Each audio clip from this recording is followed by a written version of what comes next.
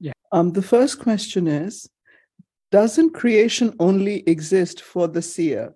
If our physical eyes are seeing someone else's physical eyes, there is no seeing. If seeing seductiveness isn't just an interpretation of the mind and intellect, a Vishaya Vasana. Yes. Yes, this is Bhagavan's basic teaching, is that nothing that is perceived, whether seen or heard or tasted or touched, has any existence independent of our perception of it. As Bhagavan says in verse 6 of Ulladu, the world is nothing but the 5 kinds of sense impression.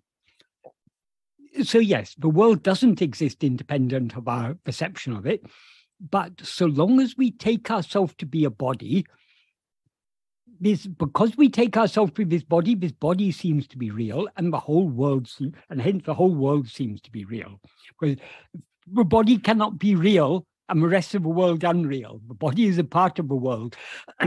So the very nature of ego is to always experience itself as I am this body, and consequently to experience other things, and those other things always will seem real, so long as we're experiencing them. When we're experiencing a dream, the dream seems real, so long as we're experiencing it. Only when we wake up, because we cease to identify ourselves with the dream body, we immediately recognize, oh, it was just a dream. But so long as we were dreaming, it seemed to be real. Even if the thought, oh, this is just a dream, occurs to us in a dream, that thought this is a dream is itself a part of the dream. So this is the nature of Maya.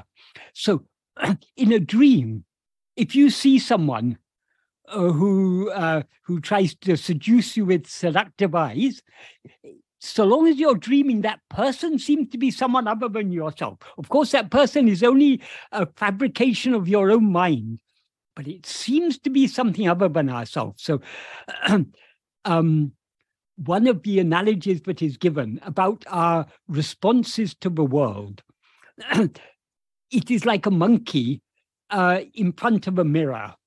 The monkey doesn't recognize that the other monkey in the mirror is only a reflection of itself.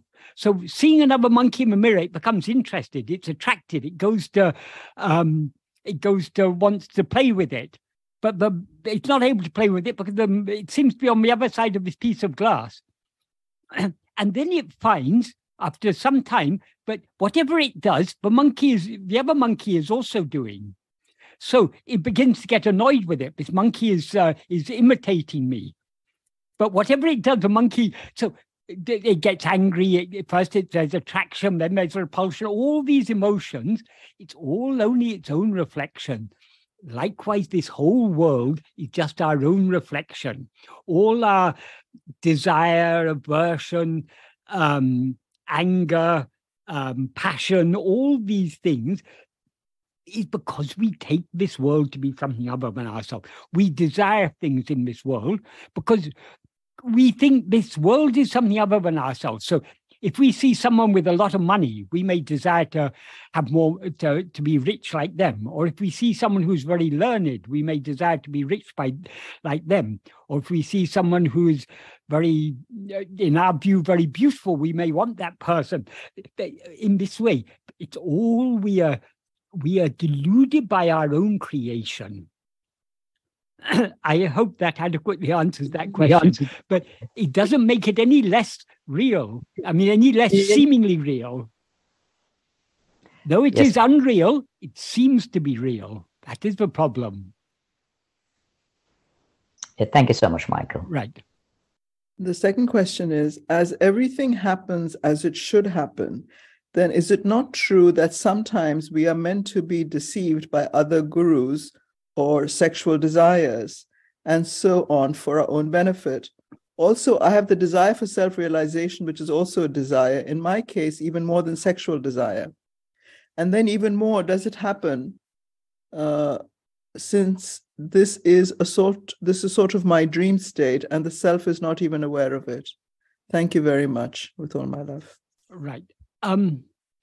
whatever we are to experience in this life is according to destiny, according to prarabdha.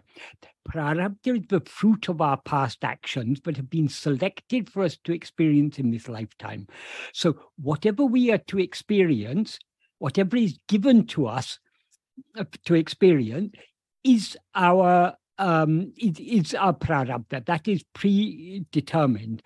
But though we cannot change what is destined to happen, we can want to change it and we can try to change it. So our own likes and dislikes and our own efforts to achieve what we like and dislike, these are responding to what we are given to experience. So we shouldn't take it that all our actions are according to destiny. What is according to destiny is the experiences, what we are given to experience, and how we respond to what we are given to experience is according to our likes, dislikes, and so on. Yes, if it is our destiny to be misled by a false guru, it will happen.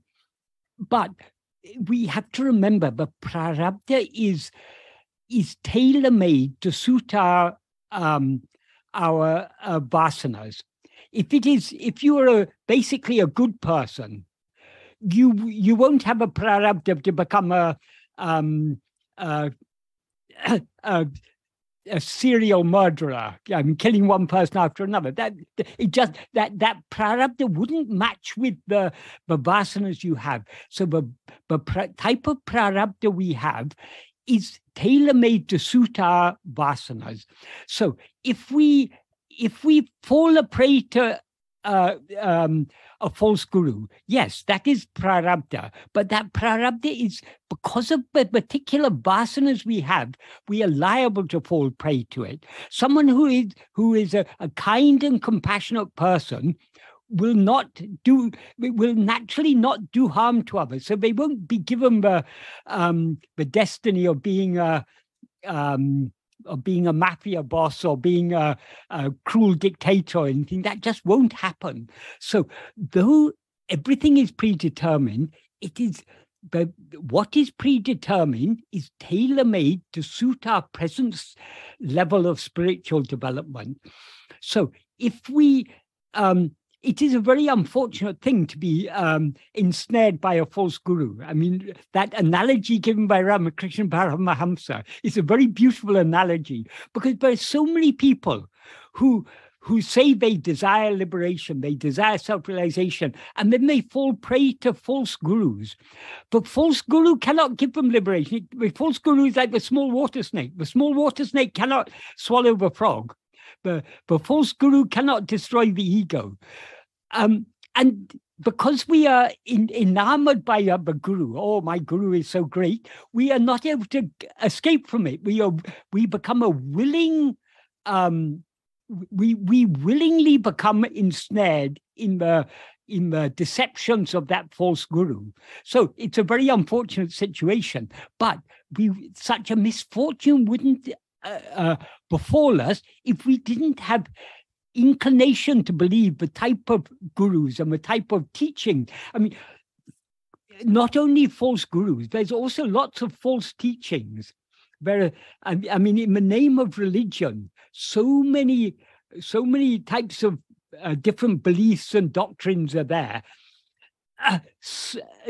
According to the nature of our vasanas, will be attracted to certain types of teachings and not to other type of teachings.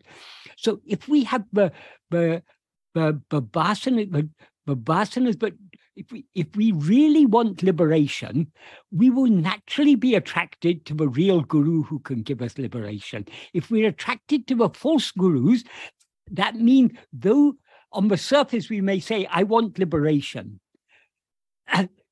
It's easy to say, I want liberation, but do we actually want liberation? If we truly wanted liberation is our own real nature. It's ever available for us. Why we haven't attained liberation? Because we still have too much desire and attachment for other things. Bhagavan once said, everyone who comes here says that they come only for liberation. If I show even a small sample of liberation, all the crows will fly away and I'll be left sitting here alone. What he taught us by saying that is, liberation, that would be a very nice thing to achieve. If I attain liberation, then that's one more thing. So far in my life, I've done very well. I've amassed some wealth, and I've become very learned, and I've achieved this and I've achieved that. But only one thing I haven't yet achieved. I haven't achieved liberation. Let me achieve liberation also, as if liberation is some sort of as if something that we can gain. Liberation is not something that can be gained. Liberation is the state in which we lose everything, including ourselves. So, because people don't know what liberation is, they say, oh, I want liberation. But are we ready to pay the price? The price for liberation is ego. Are we ready? And giving up ego means giving up everything. So are we ready to make that the required sacrifice for liberation? If we were ready, we will be liberated here and now. The fact that we are still here in bondage means we don't truly, our love for being liberated is not yet strong enough. So we shouldn't think of liberation as something we're going to gain. Michael, one day if I continue doing my sadhana, I will get liberation. No, liberation is a state where not only will we know Michael in liberation, the I that is now aware of itself as I am Michael, that I has to die. When that I dies, Michael, the world, everything will go. And what remains is what alone is real, what we always actually are, our own nature, pure being, pure awareness, pure happiness, pure love. That is what we actually are. That is liberation. So when we say we desire liberation, why haven't we attained it? Because we are not yet ready to pay the price for it. Because it is not something to be gained. Bhagavan often used to say, jnana is not a new knowledge to be attained. If it were a new knowledge to be attained, once attained, it would be lost, because whatever comes has to go. Jnana is not a new knowledge to be attained. Jnana is our own reality. The only problem is we now know ourselves as something other than what we actually are. What we actually are is pure jnana. But we now know ourselves as I am this person, I am this body.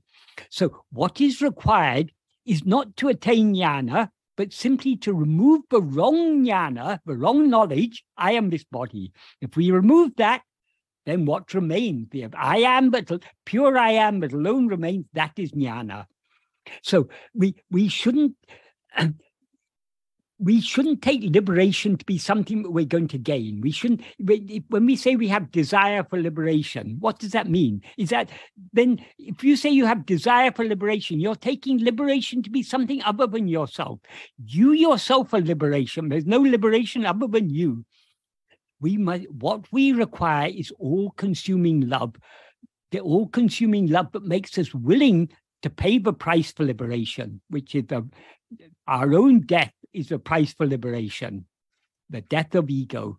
That is, without death of ego, there is no liberation. Once there is death of ego, who is liberated? Our real nature. But our real nature is eternally liberated. So we don't gain anything by liberation. We lose everything.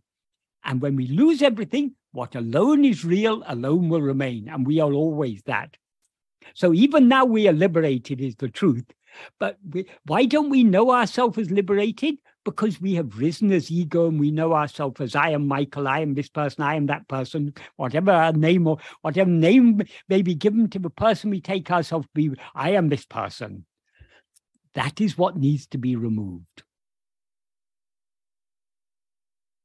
I hope that is a clear answer to that question. Yes, thank you very much, Michael. Right. Namaste, everybody. Michael, I just want to ask, with Ramana, I just wanted to clarify these comments that I read. Is it true that he said that a mark of a real physical gurus is how silent one becomes in their presence, as well as the level of equality that they exhibit to everybody. Because I read that in, I'm sure it was Be As You Are. And I know that there are a lot of comments about Ramana, but I just want verification, really, which ones are true and which ones aren't. It's very difficult to say with all these things that are attributed to Bhagavan, what actually he said. Because even things that were recorded in his lifetime, often the people who recorded, they recorded what they understood he meant. So let us consider this statement that the mark of a true guru is the peace you feel in his presence. That's how it's recorded there. But what does that mean? Will Bhagavan say that if you just attain a temporary quiescence, that is a mark of... No. What he's talking about, if at all he said something like that, what he's talking about is when we come to the real guru, like Bhagavan, when we understand his teachings and try to apply his teachings, our life is much more peaceful. Because we are not troubled by... We still have desires. Of course we have desires, but we are not troubled by them so much as we would be if we hadn't come to Bhagavan. So it's not about... do you feel, people used to say to Bhagavan, when I come here, when I'm in your presence, I feel peace. But when I go away, all the worldly problems come back again and I'm no longer at peace. That is not the peace we are seeking. The peace we are seeking is the eternal peace of our own being. So when Bhagavan said about equanimity, he's not talking about a temporary equanimity. He's talking about a lasting equanimity. So Bhagavan, if at all Bhagavan said something like that, he would have been talking about something much deeper than just the superficial impression. Of course, people, when they come to Bhagavan, they feel some degree of peace. But people, even when they go to false gurus, because of their faith in the false guru, they also feel, oh, when I'm in your presence, Swamiji, I'm very, very peaceful. That Swamiji may be a rogue, he may be cheating people, but because I believe that Swami is a great Mahatma, when I come to his presence, I feel very peaceful. So these are unreliable signs. It's not the temporary peace. It is, we can judge the benefit of coming to the real guru over years and years and years. Are we generally do we experience generally more equanimity? Of course, our life is full of problems. Everyone has life full of problems. But how do we respond to the problems life throws at us? So, we need to be very, very careful in understanding these things. Firstly, we don't know exactly what Bhagavan said. And secondly, are we understanding what he said correctly? Even if that is what he said, are we understanding it correctly? So another thing that is often said, but is recorded somewhere. For example, someone asked, it's recorded somewhere, but someone asked Bhagavan, what is the sign of progress? And the Bhagavan reportedly, according to this, Bhagavan said, you can tell your progress by freedom from thoughts. What does that even mean? How can we be free of thoughts? Ego is itself a thought. The whole world is thought. So what does it even mean? So a lot of these people hear Bhagavan saying something, they understand it in their own way and they record it. What Bhagavan actually said when he was asked about what is the sign of progress, Bhagavan said, the only sign of progress is perseverance. Why is that a sign of progress? Because the perseverance, I mean perseverance in this practice of self-investigation and self-surrender. Why is that the sign of progress? Because to the extent to which we have love to subside back into ourselves, we will be turning our attention back within persistently. If we are not persevering in the practice, that means we don't really have love for this. So when that is a reliable indicator. How much do we really love to be aware of ourself alone and to remain as ourself alone. How much we put into practice, that is how much we love that. So that's reliable. About thoughts, how can we tell? And also, thoughts, how are we to measure thoughts? It's not only the number of thoughts. Supposing we could quantify how many thoughts have I had at the end of a day. Today, I've had 10,225 thoughts. Thoughts are not like that. They're not individual little things. So we can't quantify them. Rather, it is the quality of thought. How much impact are thoughts having upon us? If we are much agitated, much upset, much filled with desire, it's not the number of thoughts, it's the intensity of the thoughts. So there are so many factors have to be considered. But generally speaking, if we are making progress in this path, we will be firstly, we will be persevering in our practice. Because we are persevering, because we're trying to turn our attention more and more within, though there may be so many thoughts, we'll be less concerned about the thoughts that rise. So these are all very, very subtle things. And Bhagavan may say things that have a subtle meaning, but people without subtle understanding will attribute a grosser meaning to that, and they record in their own words. Most of these things were recorded in English. Bhagavan wasn't speaking in English. Bhagavan could speak in English, but very, very rarely did he speak in English. Almost invariably, he was speaking either in Tamil or sometimes Telugu or Malayalam, but mostly Tamil. But most of these so-called teachings of Bhagavan in his own words, they were recorded in English, not in his own words. And even if it was recorded in Tamil, has the person recording it, have they understood what actually Bhagavan meant? Or are they just recording what they have understood of what they think he meant?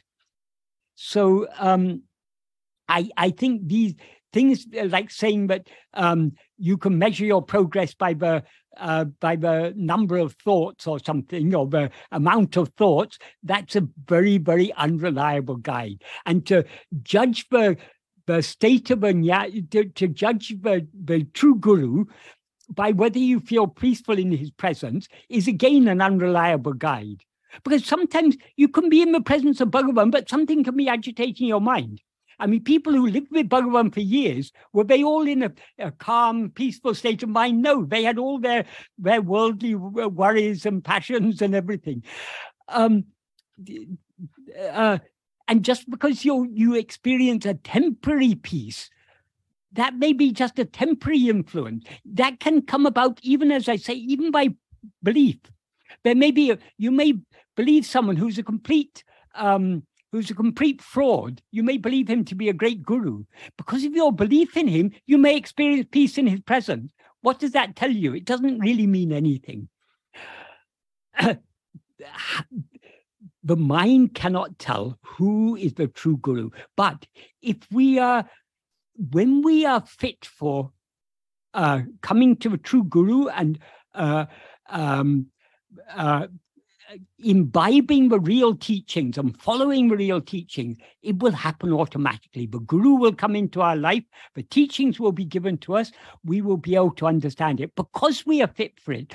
Those who are not fit for it, even if they come to the real guru, Bhagavan said there's a verse in Guru Vachakakovai where Bhagavan said, just like the shadow of the foot of a lamp, there are those who stay all their life until they grow old in the presence of the Jnana Guru, but still their ignorance isn't removed. So we can't generalize about these things. Why is their ignorance not removed? Because they're still very immature. That doesn't mean there's no benefit for them in being in the presence of Bhagavan. Anyone who is in the presence of Bhagavan, however immature they may be, they will be benefited by his presence. But how much they will be benefited depends upon their maturity. If you've got a raging fire, if you throw a banana tree in a fire, the banana tree is full of moisture. It'll take a long time to burn. If you throw a piece of dry wood, it will burn much more quickly. If you throw gunpowder, it'll burn immediately. So it's not just the guru, it's how ready are we for the guru. That's also very important. But when we are ready, we will automatically be attracted to the real guru. Those who are attracted to gurus to the false gurus, those who, like the frog who falls a prey to the water snake, that is because of their immaturity. The reason they're attracted to the false gurus is because they lack the viveka, they lack the clarity of discrimination. So how can we avoid falling prey to the cruelty of falling prey to a false guru? Only by the grace of Aruṇācala, only by the grace of Bhagavan. And that grace is not something outside ourselves, it's inside ourselves. So in order to, that grace is the clarity of pure awareness that is ever shining in our heart. So we will be benefited by that clarity to the extent to which we look within. So if you want to avoid being misled by false gurus, follow the path Bhagavan taught us to look within more and more. The more we look within, the more our mind will be bathed in clarity, will be immersed in clarity, and the more easily we'll be able to see through all the false gurus. I hope this is an adequate answer to that question. Yeah, thanks, Michael. Sorry, I'm a bit conscientious because I've got background noise, but yeah, that was an adequate answer. Okay. No, what it was, I understand that it's not about being free of thought. I mean, I read somewhere that maybe a sign of progress, maybe it's not right, but that those tormenting thoughts, when they lose their grip slightly, or when they lose their power, maybe that is. We may be less tormented by thoughts, yes, but we're less tormented by thoughts because of our love to turn within. So long as we have greater liking to go outwards than to go inwards, we will be tormented by thoughts, by desires, by likes, dislikes, and so on.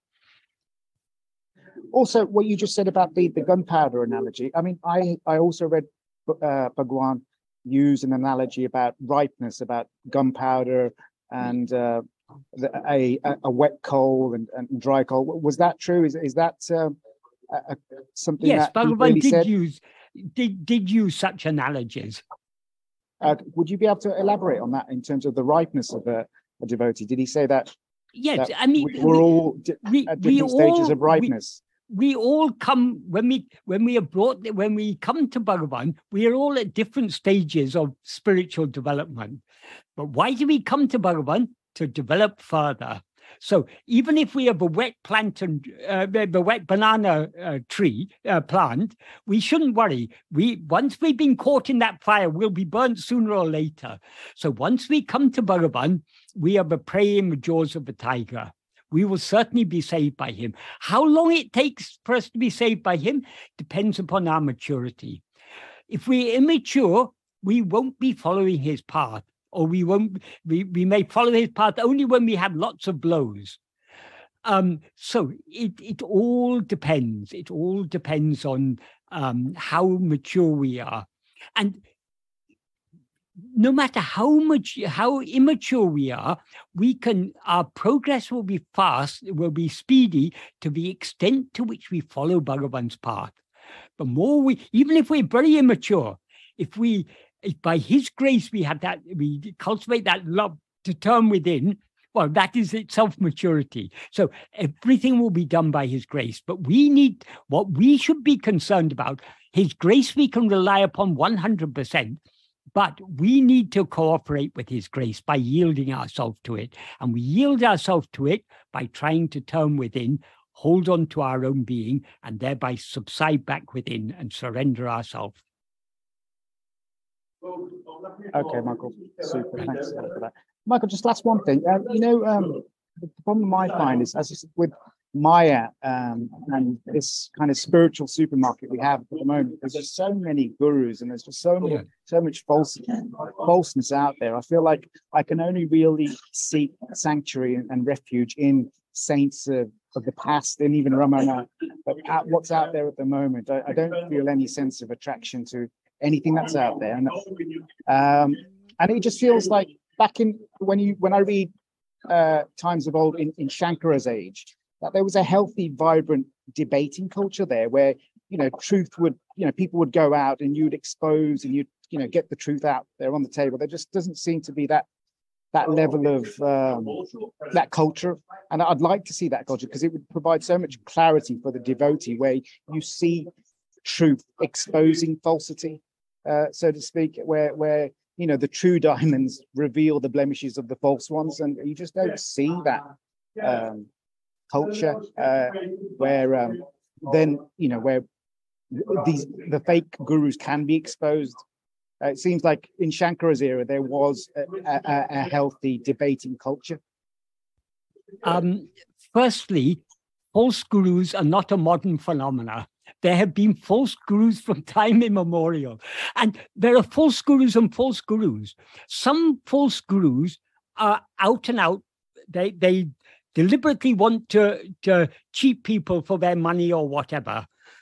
There are many false gurus who are actually very well intentioned, as I mentioned earlier. Many people, they follow some spiritual path, they get some experience, and they think what they've achieved is the ultimate. And they therefore think, now I'm ready to help others. So not all false gurus are out and out fraud. Some of them are out and out fraud. Many of them, they genuinely believe what they have discovered is the ultimate. But of course, it isn't the ultimate. So there are all types of gurus, all types of different philosophies, different religions and everything. Why is that? To suit the minds of different people in different stages of spiritual development. Regarding the debating culture in the time of Adi Shankara, for example, why did Adi Shankara have to debate with so many other schools of thought? Because there were so many different philosophies in those days. That means people had so many different ideas. Not everyone was going to agree with Shankara. However clever he may be in argument, because people are attracted to the philosophies that appeal to them. So you can't convince someone by argument if they are not willing to be convinced. They will always find some reason not to accept what you say. That's why there have always been so many different systems of philosophy, so many different points of view. This is why Bhagavan didn't go out to debate with anyone. Bhagavan said, rather than debating with someone, the real transformation can be brought about only in silence. Supposing you're very good at debating and you're able to defeat other people's arguments, those other people may be defeated, but are they going to be happy? No, they're not going to be happy. And they're still not going to be ready to accept your philosophy because it's their philosophy that they like. So the fact their philosophy has been shown to be false by you isn't going to make them give up. They're just going to feel bad about it. And they're going to try and find some fault with your philosophy. Whether it's a real fault with your philosophy or not, they will find some fault with it. There are people who... If you want to find fault with Bhagavan's teachings, you can find fault with it. Yeah, because the mind will believe whatever it wants to believe. So it's not a matter, you can't, spirituality is not just about winning philosophical arguments.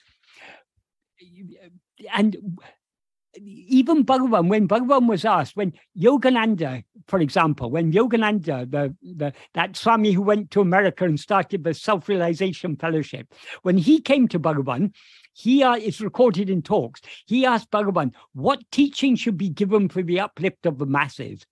Bhagavan simply replied, no teaching can be given for the uplift of the masses. Teachings cannot be en masse.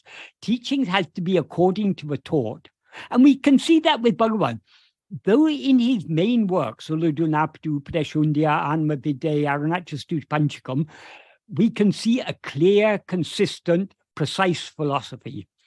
When people come and ask Bhagavan questions, it's not always his own core teaching that he's teaching. He teaches what is appropriate to them at their level of spiritual development. So there's no such, there's a reason why there are so many different religions, why there are so many different philosophies. And from the perspective of Advaita, that is there are some Advaitins who want to criticize all other philosophies, but from the perspective of a mature Advaitin, all other philosophies have their place because they're all suited to people at different levels of spiritual development. We can't expect everyone to be ready to accept Bhagavan's teachings. Bhagavan's teachings are extremely radical. So they are not everyone is ready for them yet. So that's why there are other religions, other different, even within Vedanta, how many different interpretations are there of Vedanta? There's Advaita, there's Bheda Abheda, there's Vishishta Dvaita, there's Dvaita, there's Achintya Bheda Abheda, there's Suddha Dvaita, there's Dvaita Advaita. There are so many different interpretations of Vedanta are there. Because it's to suit different minds. So when there's so much diversity within Vedanta, how much diversity there is outside? Even within Buddhism, so many different types of Buddhism, so many different Buddhist philosophies were there. In any religion, even in Islam, very different. There's the Sunni and the Shia, there's the Sufis, there's the fundamentalists, all different type interpretations are there. In Christianity, so many different interpretations. So all these are,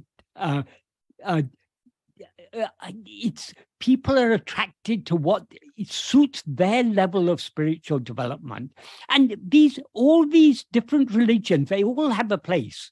They may not be the ultimate truth, but they are what is beneficial for people at certain levels of spiritual development. So even these false gurus, they also have a function. They also are part of the spiritual journey of those who are drawn to them. But we have to outgrow these false gurus. And when we are ready for it, we'll be brought to a real guru like Bhagavan. And then we are getting close to our destination. But having come to a guru like Bhagavan, what is important is that we follow the path he has shown. Bhagavan, in the 12th paragraph of Nana, he starts by saying, God and Guru are in truth not different. We should think of very carefully what Bhagavan means by this. When he says God and Guru are not different, there is only one God, therefore there is only one Guru. Not every Tom, Dick and Harry is a Guru. Who is Guru? Guru is not a person. Because then Guru has appeared in many forms. Guru has appeared as Buddha and Shankara and Jesus or Bhagavan. So maybe Ramakrishna Paramahamsa. Guru may have appeared in so many different forms, but Guru is one. And what is the reality of Guru? As Bhagavan said, Guru is that which is shining in our heart as our own being, I am. So the real Guru is only within us. Guru appears outwardly in form, as for example, as Bhagavan, in order to give us these teachings to turn back within. So the function of the outward form of Guru is to turn us within. So, as I say, the first sentence of that sentiment, Bhagavan said, God and Guru are in truth not different, that we should think very deeply about the implications of that. And we should understand that we shouldn't take every Tom, Dick and Harry who claims to be a guru to be God. Obviously not. There's only one God. There's only one guru. And then Bhagavan goes on to say, just like what has been caught in the jaws of a tiger cannot escape, those who have been caught in the glance of Guru's grace will surely be saved by him and will never be forsaken. But then he adds an important proviso. Eninum Guru Kartya Varipadi Tavaradu Nadakavendum. Nevertheless, it is necessary to follow without fail the path shown by Guru. So on the one hand, Bhagavan assures us, having come to Guru, our salvation is assured. But that doesn't mean we can just sit back and say, oh, Bhagavan can save me, so I can just go about my worldly life and Bhagavan will save me. I surrender to Bhagavan. Simply saying that and thinking we can get on with our life, that is not if we have truly been caught in the glance of Guru's grace, we will be drawn to follow his path, and we will try our best to turn our attention within, to surrender ourselves to him. So Guru will always do his work. Guru is always doing his work unfailingly. It's we who have to do our work by surrendering ourselves to Guru, by yielding ourselves to his grace. Because so long as we rise as ego, we are obstructing the work of his grace. If we want his grace to flow freely and to swallow us entirely, we need to subside back within. And we can subside back within only by turning our attention within and clinging firmly to self-attentiveness to the best of our ability. Even if we find it difficult to do so, we should at least try to do so. So long as we're trying to do so, we're moving in the right direction. Thank you for that, Michael. Right. So the next question is, your devotion and in-depth sharing of this teaching is a tremendous benefit. Thank you. It's truly a blessing. It seems the self used the sexual urge in order to have a medium to express itself. That's the question. What do you mean by the self? It is ego who that is sexual urges for whom? It's only for ego. It's only when we rise as ego, but we identify ourselves as a body, and therefore we feel this sexual attraction. So it is the self isn't using it. What do you mean by the self? If by the self you mean your real nature is just pure being. Pure being doesn't do anything. It is just is as it is. But the nature of pure being is also grace, because the pure being is not only pure being, it's pure awareness, it's pure happiness, and it's pure love. And the love that our own real nature has for itself is what draws us back within, because in the view of our real nature, this ego is nothing other than itself. So by seeing us, by our real nature is Bhagavan. That is what Bhagavan actually is our real nature. Though he appeared outwardly as a person like us, what he actually is our own real nature, the pure awareness I am, but we actually are. He doesn't see us as other than himself. He sees us as himself. Because he sees us as himself, he loves us as himself. So his love for us is infinite. His love for us is truly greater than our love for ourselves. Because whereas we love ourselves as this little person that we mistake ourselves to be, he loves us as we actually are. So his love is the supreme power. That is what we experience as his grace. So his grace is what draws us back to himself. It's not that he's doing anything. He just by being as he is, he automatically draws us. In an earlier verse of Akṣaramaṇamālai, Bhagavan uses the analogy of a magnet, like a magnet attracting iron. Attract me and being you, and unite me with yourself. Kantami rumupol kavandu. Kavandu means drawing, attracting, pulling. Kavandene vidamal, without leaving me, kalandeno dirupai. Kalandu means uniting.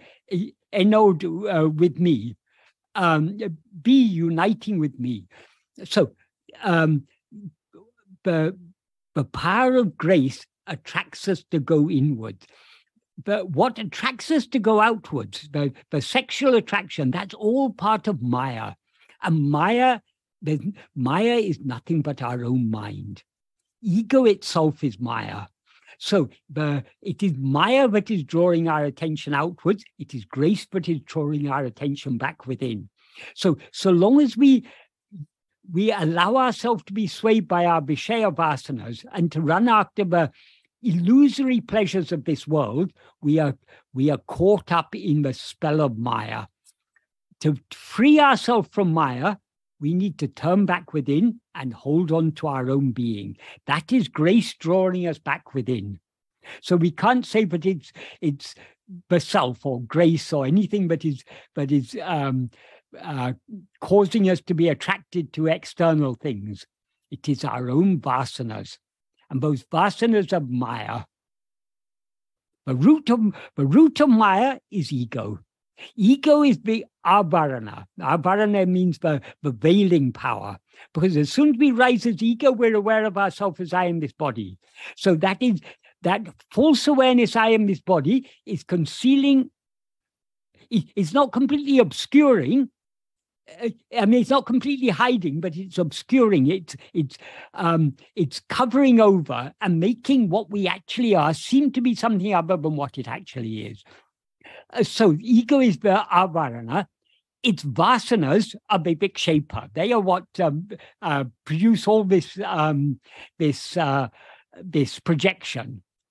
So it's the vasanas it's the vishaya vasanas that draw our mind outward. So sexual desire is the sprouting of a vishaya vasana.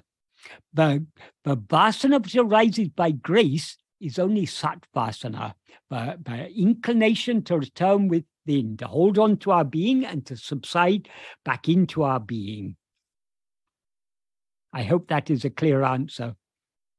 The next question is from somebody who's new to the group, and he thanks us for allowing him to join.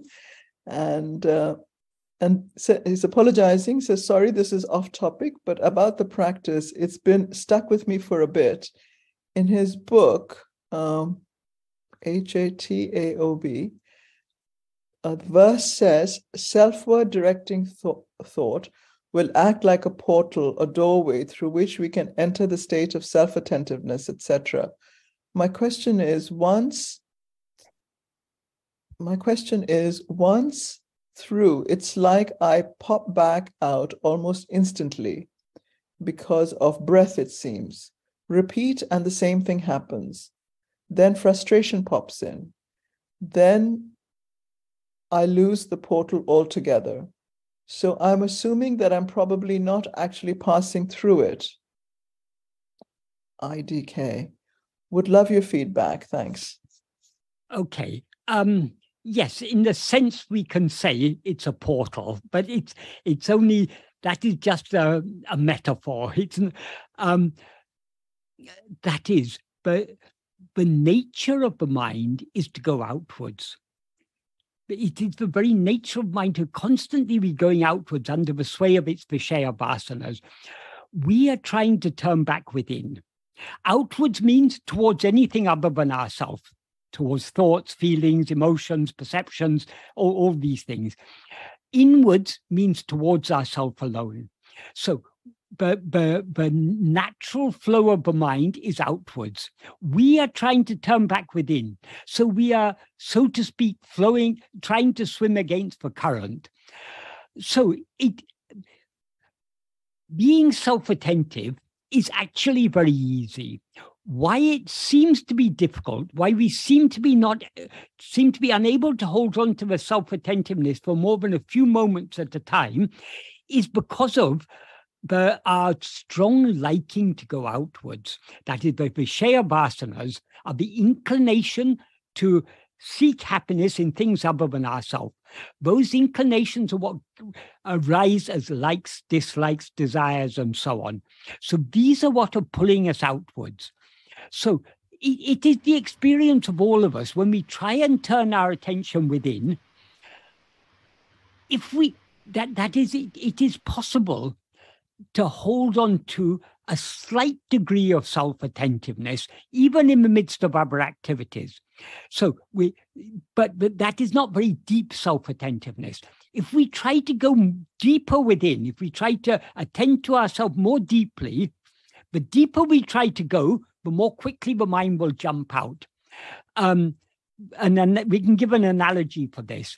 If you have a beach ball, that is a big plastic ball, and you go to the sea and you try and push the ball under the sea, you can push it down a few inches or a few centimeters and hold it there a little bit steadily. But if you try and push it down further, the further you try and push it down, the more the resistance will be. And when you try and push it down, it'll slip up this way. If you try to stop it slipping that way, it'll slip that way. So it's very difficult because of the because it's a fully inflated a beach ball, you won't be able to push it under the water completely. You can only push it to a certain extent. The further you push it, the shorter the time you'll be able to hold it there. That is the nature of the mind. So we have to contend with that. We have to persevere in the practice. If you continue trying to practice this particular beach ball, it is such, the more you try and press it down, the more the air starts leaking out. So though at first it's very difficult, if you persevere in the practice, slowly it will be deflating. And as it deflates, it becomes easier and easier to push it down within. Once it's completely deflated, it'll itself sink down to the bottom.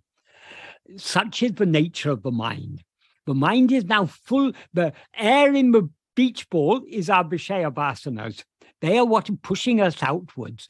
So the only way to overcome these Vishaya vasanas is by persevering in this practice. The more we try to go within, the more the Vishaya vasana, the inclination to seek happiness in other things, will get weakened, and the more the sat vasana, sat means being, that means our own being, the more the inclination to seek happiness in our own being will increase. So however much our mind jumps outwards, it doesn't matter. As Bhagavan says in Nana, however many thoughts rise, so what? As and when each thought rises, we instead of following that thought, instead of allowing that thought to be completed, we should investigate to whom is this thought. That means we should turn our attention away from the thought, back towards ourselves, the one to whom the thought appears. So it's that patient and persistent practice is necessary. Until we reach the final goal, we have to continue this practice. And we will continue to face resistance because the Vishaya vasanas, which are our own likings, will be constantly pushing us outwards.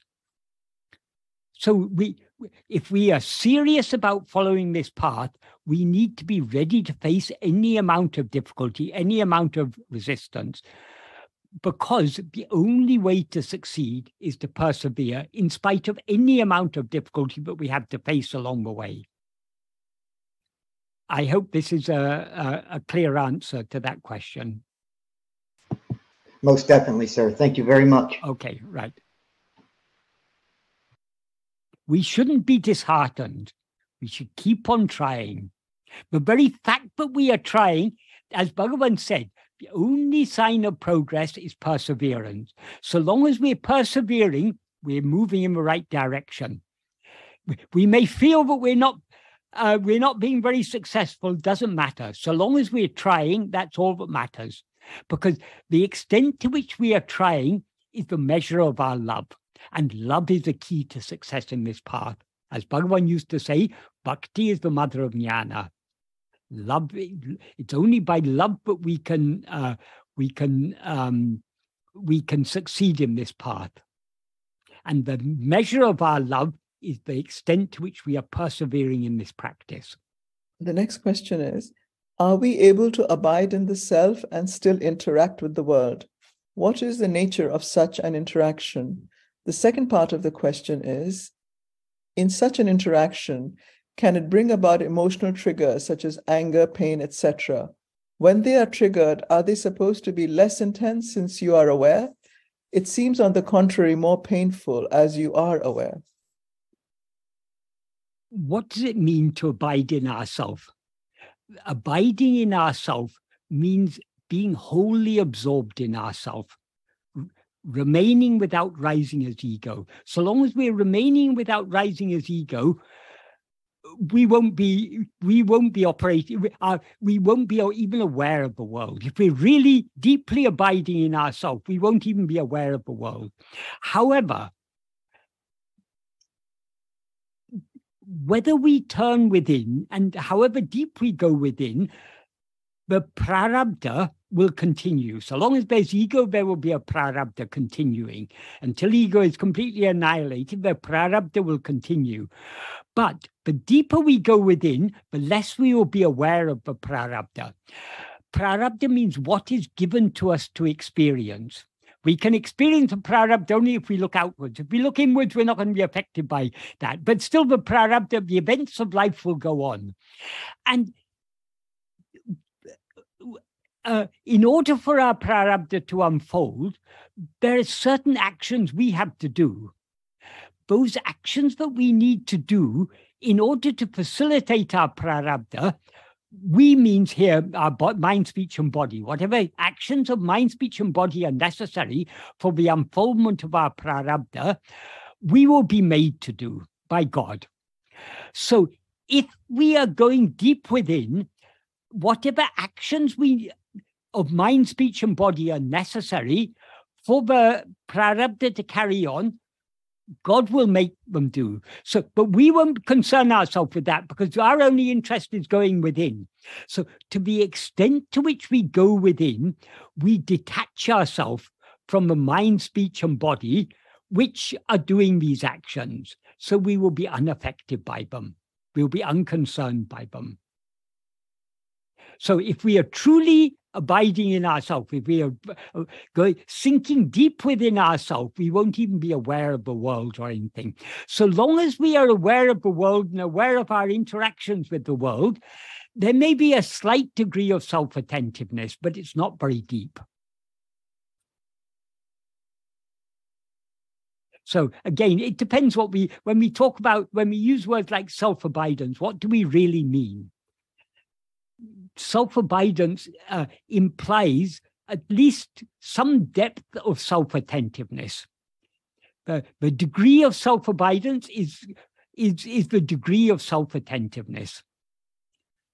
But if our self-attentiveness is only very tenuous, then we can hardly call it self-abidance. So it's better when we talk about self-abidance to reserve that term for going deep within ourselves, for sinking deep into the heart. And when we sink deep into the heart, we are not concerned about the world. If we were concerned about the world, we wouldn't be sinking deep in the heart.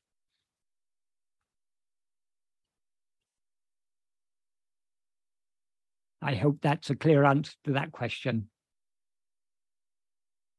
But it is possible, even in the midst of our day-to-day activities, even when we are still, mind is still mostly going outwards, even then we can hold on to at least some degree of self-attentiveness.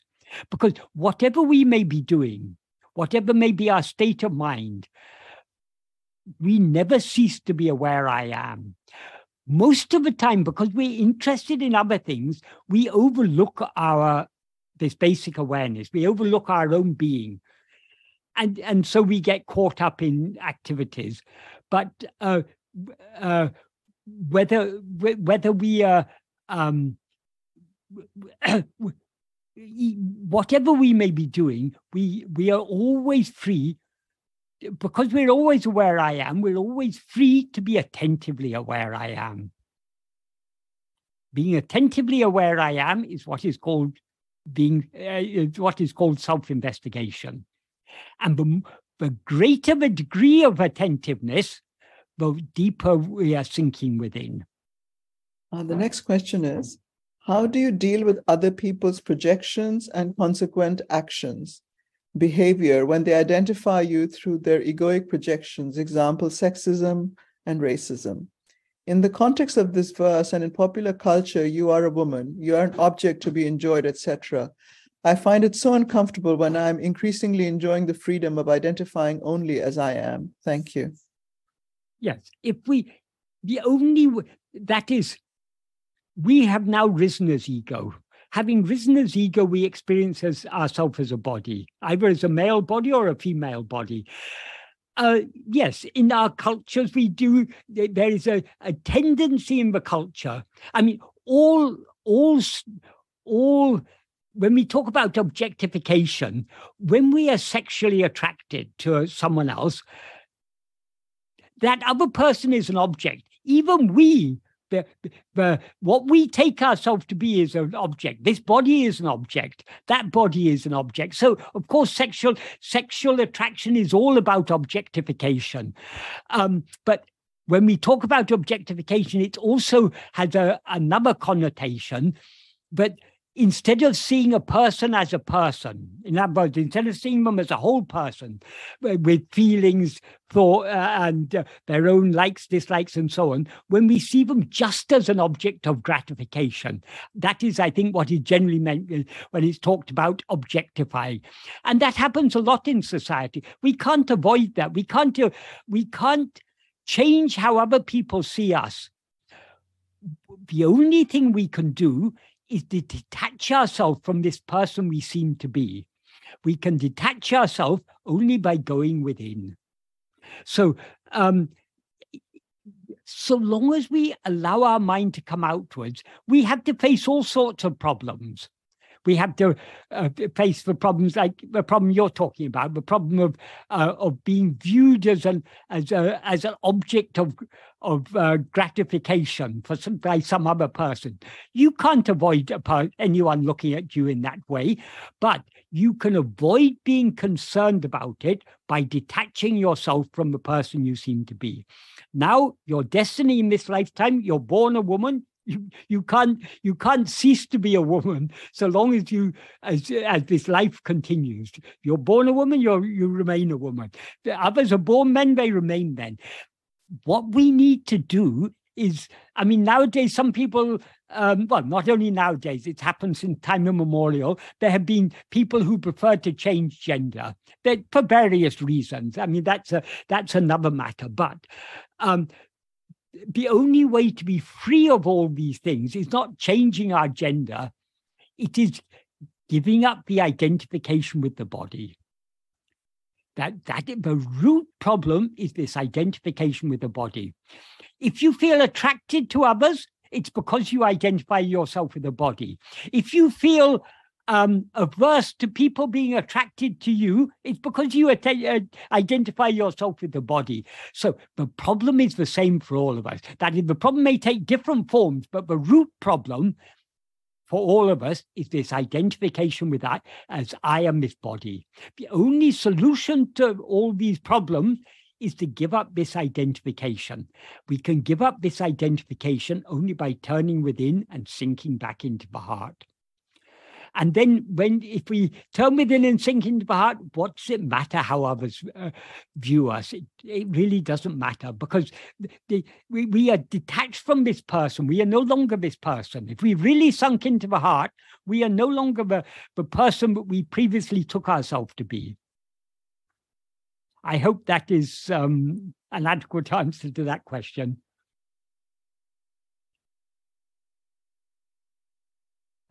There's a question from Elena. I'm sorry. Hello, Michael.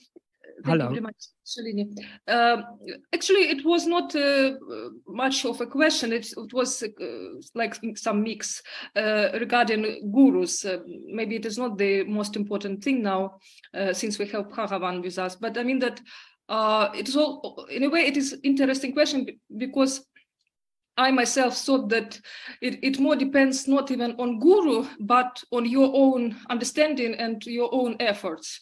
Because, for example, sometimes even students can be, I mean, history shows somehow sometimes that students can be wiser than their gurus. Yes, and to me, this story with Buddha is very bright and important in this sense, because he had some inner feeling what is right, what is wrong. He was not satisfied with gurus that he met one by one, and he, because he was mature enough, of course, and he had this inner feeling what is right for him. That is why he finally came to the some last point in this sense. On the other hand, I agree with you also that it is all matter of prarabdha only about gurus, and sometimes to call false guru someone who is genuinely interested in spirituality in their own way, but very seriously. It is also very great aid when someone shows you a serious approach to whatever kind of spiritual practices he advocate. This is also important. So I wanted to say that it depends much on us, because, for example, again, Bhagavan's case, I remember very well this case when someone said that, oh, I stand with Bhagavan for 16 years, nothing happened to me. So he is not good guru, he is just something.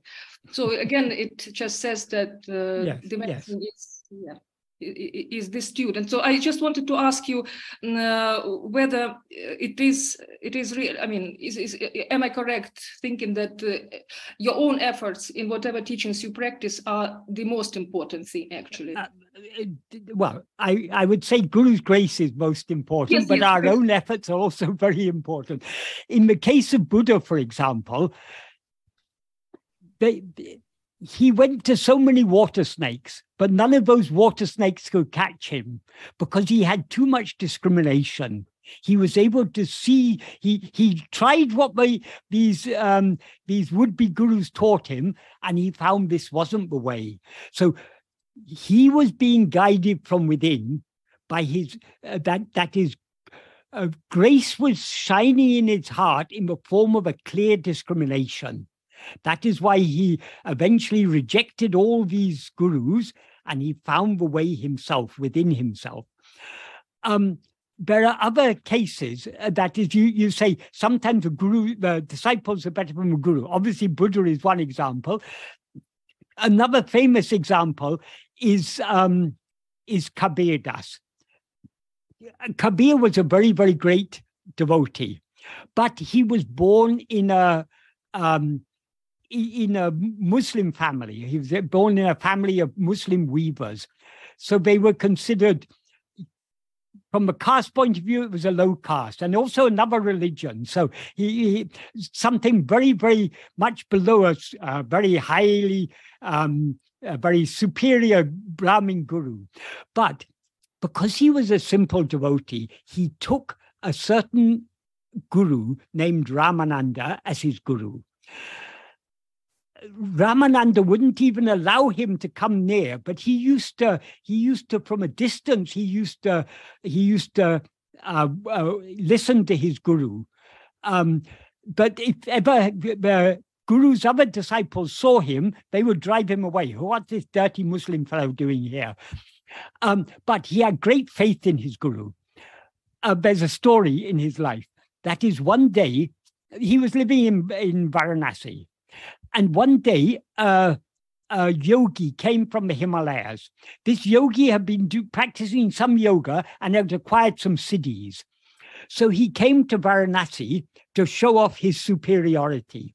So he inquired who are the great gurus here, and he started to challenge all the gurus. But most of the gurus in Varanasi, they were not siddhas, so they couldn't compete with this fellow. So eventually he came to know about Ramananda. So he issued a challenge to Ramananda. And all the people were talking about it. What is Ramananda going to do now? He's been challenged by this person. And eventually Kabir, who was sitting in his shop doing his weaving, he heard about this. He got very angry. Who is this fellow to challenge my guru? So he came out and was, because he was weaving, he had a ball of thread in his hand, which he was putting from side to side as the weaving machine was going up and down. And that's how he was doing his weaving. So he broke off that ball of thread, and with the ball of thread in his hand, he rushed out into the street. And he asked, where's this fellow who's challenging my guru? And eventually he found him. And he said, who are you to challenge my guru? First, you must challenge me. So that siddha then he had a big long stick. He put his stick and he got up on top of the stick. And Kabir Das, he threw his ball of thread in the air. So the ball went up and there was a long thread was standing there in the air. And he got up on top of that and said, come up here and challenge me. And of course, that Siddha couldn't do anything. Was Kabir Das a Siddha? No. He was a simple devotee, but by the power of his Guru Bhakti, he was able to vanquish this Siddha. So his Guru couldn't have done that, but he could do it because though the Guru wasn't such a ripe Guru, the disciple was a fully ripe disciple. So yes, if the disciple is really mature, even the water snake cannot catch them. They cannot be held back by the immaturity of their Guru. But when Ramakrishna Paramahamsa told this incident of the frog caught by the water snake, he used that as an analogy for immature people who are attracted to unqualified gurus. The unqualified gurus cannot save them, cannot annihilate, cannot swallow their ego. Ramakrishna, when he was telling that story, Ramakrishna said, when this analogy came to him one day when he was walking in the Panchavati, in the temple garden, he heard a frog croaking.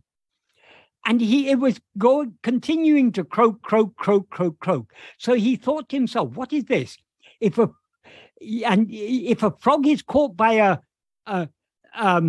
it shouldn't continue croaking.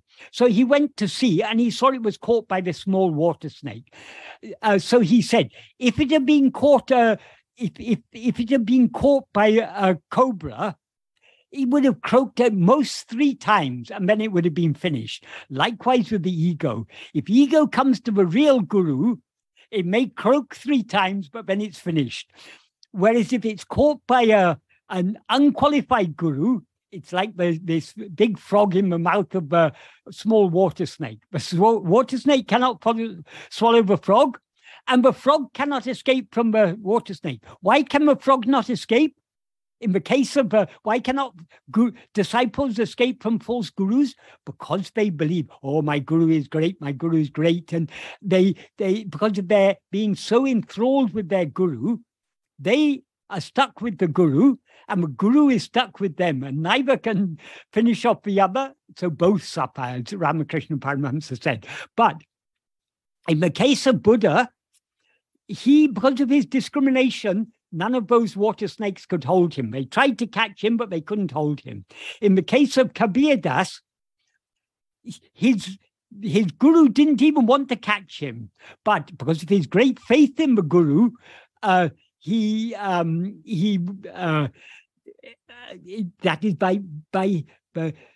though the guru was not God, because he took his guru to be God, the grace of God was flowing through that guru in his case. Yes, thank you very much, Michael. You just proved this my actually belief, let's call it like this. That if the problem is when the guru is an immature guru and the disciple is an immature disciple, then it's like the big frog and the small water snake. If it's a mature disciple, even an immature guru cannot hold them back.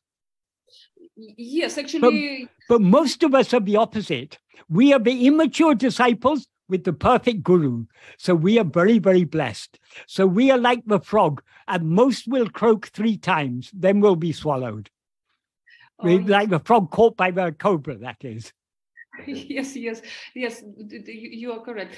Because I somehow always believed that whatever guru it is, you will, if you really check yourself, examine yourself, if you what you need, then you will find something. Because it's matter of product.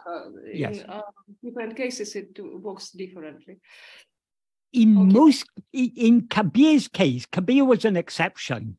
Though he was so mature, he wasn't brought to a highly qualified guru, but it wasn't necessary in his case because of his maturity. For most of us, as soon as we are ready for it, or sometimes even before we're ready for it, we are brought to Bhagavan. And having come to Bhagavan, we need not worry about others. But what we need to be careful about, many people come to Bhagavan and then they hear about this Mataji, that Mataji, or this person who said, I'm in the lineage of Ramana Maharshi. There are so many would-be gurus nowadays who claim to be in Bhagavan's lineage, even though Bhagavan, that shows they know nothing about Bhagavan, because Bhagavan didn't have a lineage. Bhagavan didn't need a lineage. A lineage is necessary. If a guru dies, then there's a successor and a successor and a successor. So many generations. That's called a lineage. But Bhagavan is not such a guru. Bhagavan hasn't died because Bhagavan is not the body. Bhagavan is the eternal guru. So the eternal guru needs no lineage. That's why anyone who claims to be in Bhagavan's lineage, they haven't understood Bhagavan at all. Yes, to me, the main thing, Bhagavan to me is his teachings, actually. There is Yes. like embodiment, actually. Yes. This teaching. Of course, grace, but we cannot, grace works no matter we think about this or not think about this. We just, the only thing they have to think when we come to Bhagavan, it's about his teachings. Yes. Right. We have to think about his teachings and put them into practice. Yes, but this, by the way, thank you very much for this Kabir case. It's really very Yes, it's a beautiful story. Just, All stories about Kabir are very, very beautiful. yes, that it just shows how grace works absolutely, its ways are absolutely enigmatic. Grace is in no way limited by name and form. Grace can work even through a stone. If you if you worship a stone thinking it is God, God's grace will work through that stone. Exactly. We read about this relationship between great disciples and elements. They were even learning from elements, not considering them to be their gurus. So it's yes. So, yeah. Thank you very much, Michael. Okay, right. The next question is, am I dreaming you or are you dreaming me? It is also confusing. We do not even exist and we are all the self. So there is no me or you. So I'm asking this question to whom? Myself? I am asking that question. So there is that I is the me you say doesn't exist. So that is when we rise as ego, that is, there is only one reality. That is our own being. I am. That alone is what is real. When we rise as ego, we conflate this pure awareness I am, our being, with adjuncts. So instead of being aware of ourselves as just I am, we're aware of ourselves as I am this person. So long as we take ourselves to be a person, we take every other person to be an I, an ego, just like us. So long as we are dreaming, we are seeing the dream world, and we see so many other people in the dream world, and those other people seem to be seeing the dream world just as we are. If we ask the people in our dream, do you see this? They'll say, yes, of course we see this. So long as we are dreaming, we mistake ourselves to be a person. We see many other people who seem to be just like us, and they seem to be seeing the world. Who is the one who is dreaming this? The one who is dreaming this is the one who is experiencing this. So who that one is knows who they are. So they need not ask, is it me or is it you?